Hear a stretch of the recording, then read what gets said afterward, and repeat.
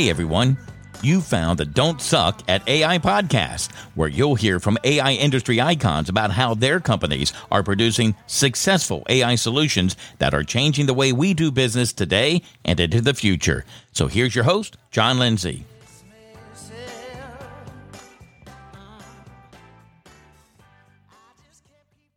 Welcome, everyone, and thanks for joining us on the Don't Suck at AI podcast. Today, we have an awesome show lined up for you as we welcome back George Danner, CEO, MIT mathematician and data science expert, a sought-after keynote speaker on AI and other technology topics, and a published author of 2 best-selling technology books. George, welcome back. We knew it wouldn't take too long to get you back in front of the microphone, and our topic today is ESG, or Environmental, Social, and Governance, a set of standards for a company's operations. However, today we thought we'd talk specifically about ESG and energy transition and how the two domains are connected and why they're important to your company. So, George, let's kick it off. Why don't you just say hello to everybody? And if there's anything I missed on your background, share that. And then let's just dive right into this. Okay. Well, hello, everybody. And John, thank you for inviting me back. I guess this is pinball theory, right? The reward for playing a good pinball game is you get to play it again. Well, John, it's a great topic to talk about. It's really kind of on the minds of everyone, particularly those in the industrial world who run refineries and chemical plants, manufacturing facilities, factories, et cetera. They're all looking for ways to improve their operations. Now, it used to be, well, just make everything better, faster, cheaper, year on year. And we worked very hard, those of us in the industrial world, we worked very hard to make that happen. We did that through metrics. We did that through lean principles. We did that through a focus on process. There's a number of things, technology, that we brought to bear on this idea of making things better, faster, cheaper. Well, guess what? Today, that's not good enough. Not only do you have to make things better, faster, cheaper, you essentially have to make things greener. A number of companies, now we sit here in Houston, John, so a number of companies here, oil companies, have declared that they will be net carbon neutral by 2050, some with different timeframes and so forth. But all of them are seeking to make a statement around their energy transition to other fuels. This really pertains kind of to the E in ESG, although the S and the G are important as well. The first and biggest job to tackle is the E side of that, ESG, environmental. So what are we doing environmentally? How can we make a company that's decarbonized, that has a reduced carbon footprint? That's a really complicated question because you've got these facilities that are very sophisticated. They have a number of process units, a number of steps to them. And how do you essentially rewire all of that complexity, all that expensive infrastructure to be more carbon friendly, if you will? That's a big question. And I think we're going to get to it in the podcast today. I'll give you my initial reaction to that answer, which is that it involves technology. I mean, almost any of our efforts these days to solve any really hard problem, really complex and costly problem, is going to come through the leverage of technology. There are 2 particular technology classes that I think are appropriate. There's digital twins, which we talked about in our first podcast, and there's automation, a related subject. These comprise part of the technology suite that's going to allow a company like those that are making these declarations to get to a point where they decarbonize their production networks. There are other technologies involved as well. So, John, over the course of this discussion, we're going to kind of merge the words energy transition and ESG almost like they're one and the same. I do recognize that there's significant overlap. They're not exactly the same. But I think for the purposes of our discussion today, we can almost use those interchangeably because those steps that you would do toward an energy transition goal, pretty much those same steps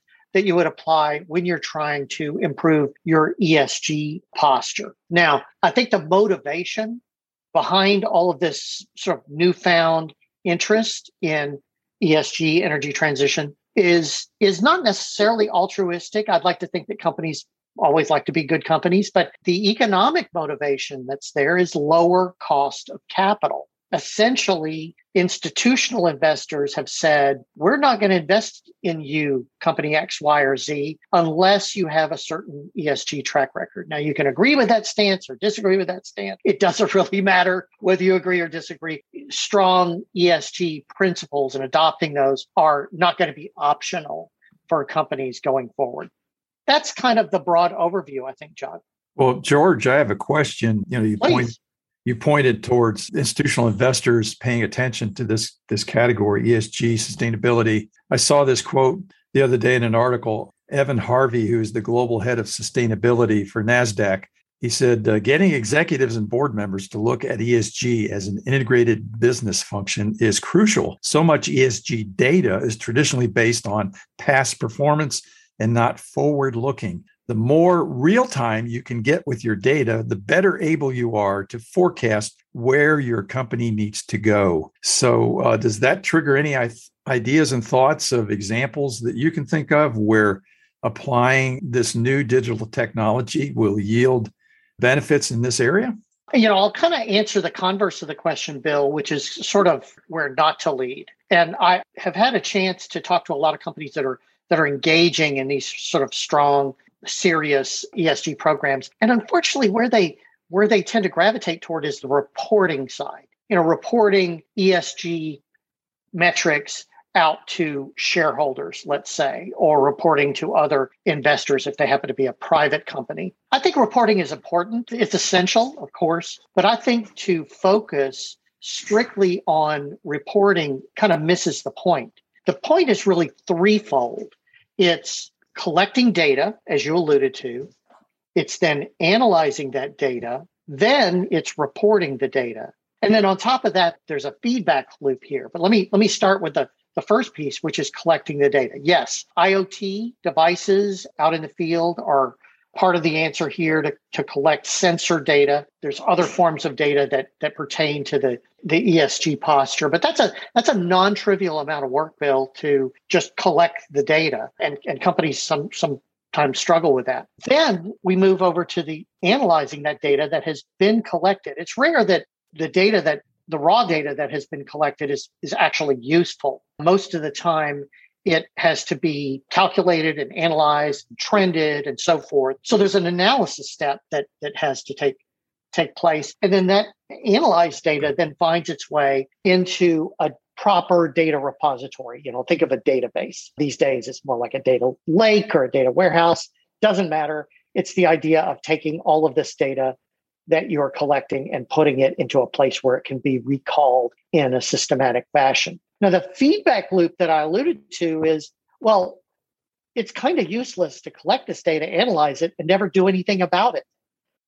Real forward-thinking companies are engaging in steps to actually reduce their carbon footprint. So if my measure is X, how do I get to 0.9X, 0.8X, 0.6X, and so on year? So what I've observed is companies are going out and retooling their assets. I happen to know one refiner that's, looking very closely at all of its inbound materials and looking at a way to introduce those materials without burning hydrocarbons, and in some cases using green power as necessary to do that. That's an example of, possibly hundreds of interventions that a company can do based on the data that they see, and then drive that back into the real world activity. So a good way to think about this for our audience here, Bill, is as a feedback loop. You're collecting the data, you're analyzing the data, but then you're closing that loop by actually performing interventions that make the next cycle even better. If you're not engaging in this kind of feedback loop, you're really only reporting, and that's not going to get you anywhere. And a final thing I'll mention, there is yet another sort of feedback loop on top of that feedback loop, which is what I'll call the self-funding loop. Oftentimes, when we harness these interventions to improve our carbon footprint, those are also cost-saving measures at the same time, or risk-lowering measures, or revenue-enhancing measures. So if we can get better carbon footprint and value at the same time, that's the pinnacle of what we want to strive for. And if in fact these systems, these interventions generate cash effectively, we could essentially earmark that cash for more interventions. Okay, now you've created a reinforcing loop that is a very powerful weapon that, again, moment on moment, you're doing more and more and more of these interventions. You're funding more and more and more of these interventions at almost at a cash neutral kind of basis. So that's really what we're striving for here, Bill. So, George, what I understand now is that the majority of the companies out there are focused on the reporting aspect of this, and they're gathering data and they're culling it up and they're getting it up to dashboards or reporting tools in some capacity. And it is telling people, okay, here's where we are. But you mentioned that there's a doing portion to this as well. And obviously there has to be a technology component that allows that to happen. So I'm guessing where we're going here is the digital twin. Am I right? Well, I think so, because I'm looking at all this retooling work that needs to be done. Let's say, John, you owned a refinery, and that refinery produces lots of products, diesel fuel, gasoline, and so forth. You run that refinery, you've been running it a long time. It's economically successful. Good for you. Now you're thinking about, how can I reduce the carbon footprint of that refinery? There's all sorts of units that you, within that refinery, that you could open up and examine and say, well, what would happen if we changed the steam reforming process to something different? What would happen if we used green power in this area of that refinery or not? What would happen if we used rail instead of truck? There's hundreds of interventions that are possible. Well, my guess is that you, as an owner of that refinery, aren't going to just start writing blank checks to anyone and everyone to start retooling your refinery. You're going to want good, hard evidence that these interventions are going to work. They're going to actually make money for me. The time frame of their use and how disruptive they are to current operations. I mean, you're going to have all those kind of questions. Therefore, when we are confronted with an uncertainty like that, our typical response to that uncertainty is, well, let's build a digital twin. Let's build a simulation replica of that refinery, and let's test several different forms of those interventions and see how they work. Maybe let's test a couple of different ones in concert. The fact of the matter is, this is all new to everyone. This fundamental retooling that's going to go on for the next probably 2 decades. This is all new. They're not subject matter experts just lying around with 30 years of experience in decarbonization. There just aren't. So we have to face that uncertainty by creating these simulation replicas. So a digital twin is the sort of the 1-2 punch of understanding how to decarbonize. The second part of that 1-2 punch is automation. So once you have your new design, your new retooling, automating that, reducing the labor content of that is part of the S in ESG. Now, S stands for social, but the longest running social compact we have in the history of the world is safety. It's the idea that as the owner of the factory, you come to work for me as a worker, and you're going to return home to your family in the evening safe, without having your limbs broken or your fingers cut off.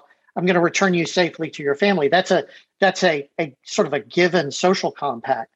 So to me, whenever I see that S in ESG, I think safety. So how can we automate certain dangerous parts of the process, keep people out of compromised areas of our factories, our refineries, our chemical plants? How can we start to move those people out of those areas and replace them with machines that can do inspection work or do measurements and these kinds of things and keep our people safe? Well, George, I just want to kind of shift topics here and just talk about value drivers. In your mind, what are the key value drivers for applying digital transformation technologies for ESG, sustainability reporting, energy transformation? If companies consider investing in some digital innovation in this arena, they'll need to justify the investment. What stands out in your mind as the key value drivers, and how do you monetize them? It's a tough road there, Bill. I'm going to be completely transparent with our audience here. ROI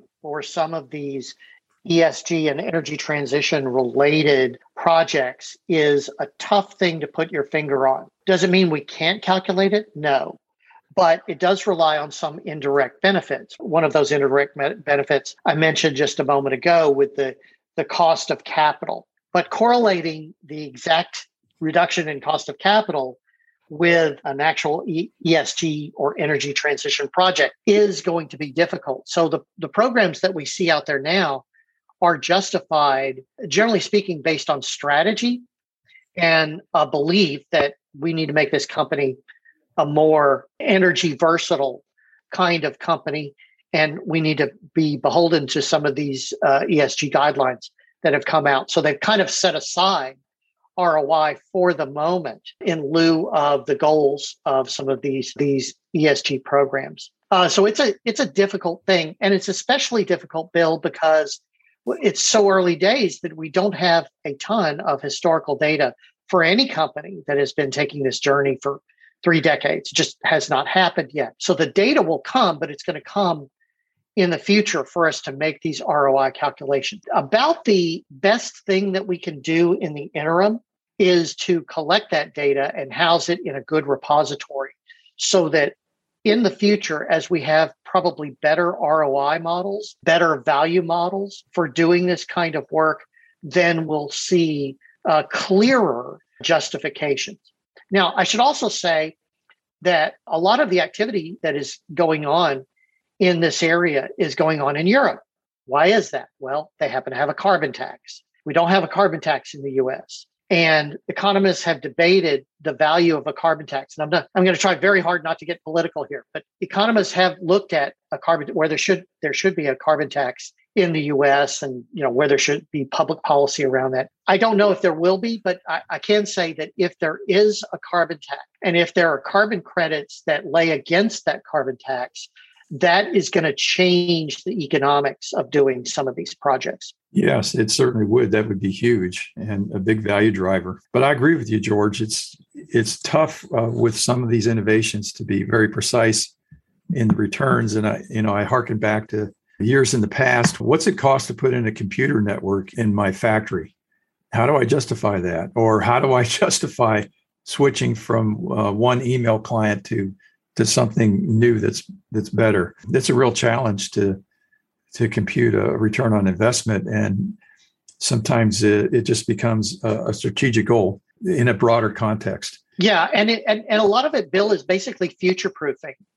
So some of the companies that I talk to say, well, I'm not sure what's going to happen in the future. Nobody knows what's going to happen in the future. But you know what? I'm not going to just sort of sit still until the regulators sort of drag me in this direction. I'm going to try to get ahead of this thing and control my own destiny by reducing my carbon footprint. And maybe, just maybe, as an industry, that might prevent over-regulation, an over-regulatory burden that would come if industries don't sort of clean up their own act, if you will. Yeah. Wow, George. I can absolutely see how AI and digital twins used in this particular manner to improve ESG way beyond just reporting, that absolutely doesn't suck. Having George back here to be the first 2-time Don't Suck guest, that absolutely doesn't suck.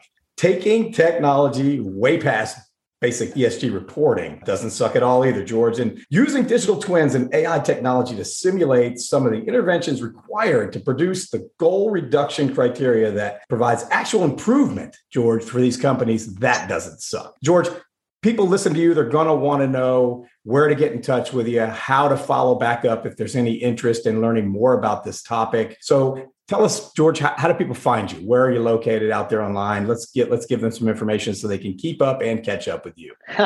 Well, I for better or worse, I'm kind of all over the internet. You can just Google my name, George Danner. That will lead you to the 2 books that I wrote that are available at a lot of different bookstores online and otherwise. You can go to my company, Business Laboratory, www.business-laboratory.com. My personal website, where I do many of my speaking engagements and so forth, is www.georgedanner, georgedanner.com. I think you can't get away from me because I'm all over the internet.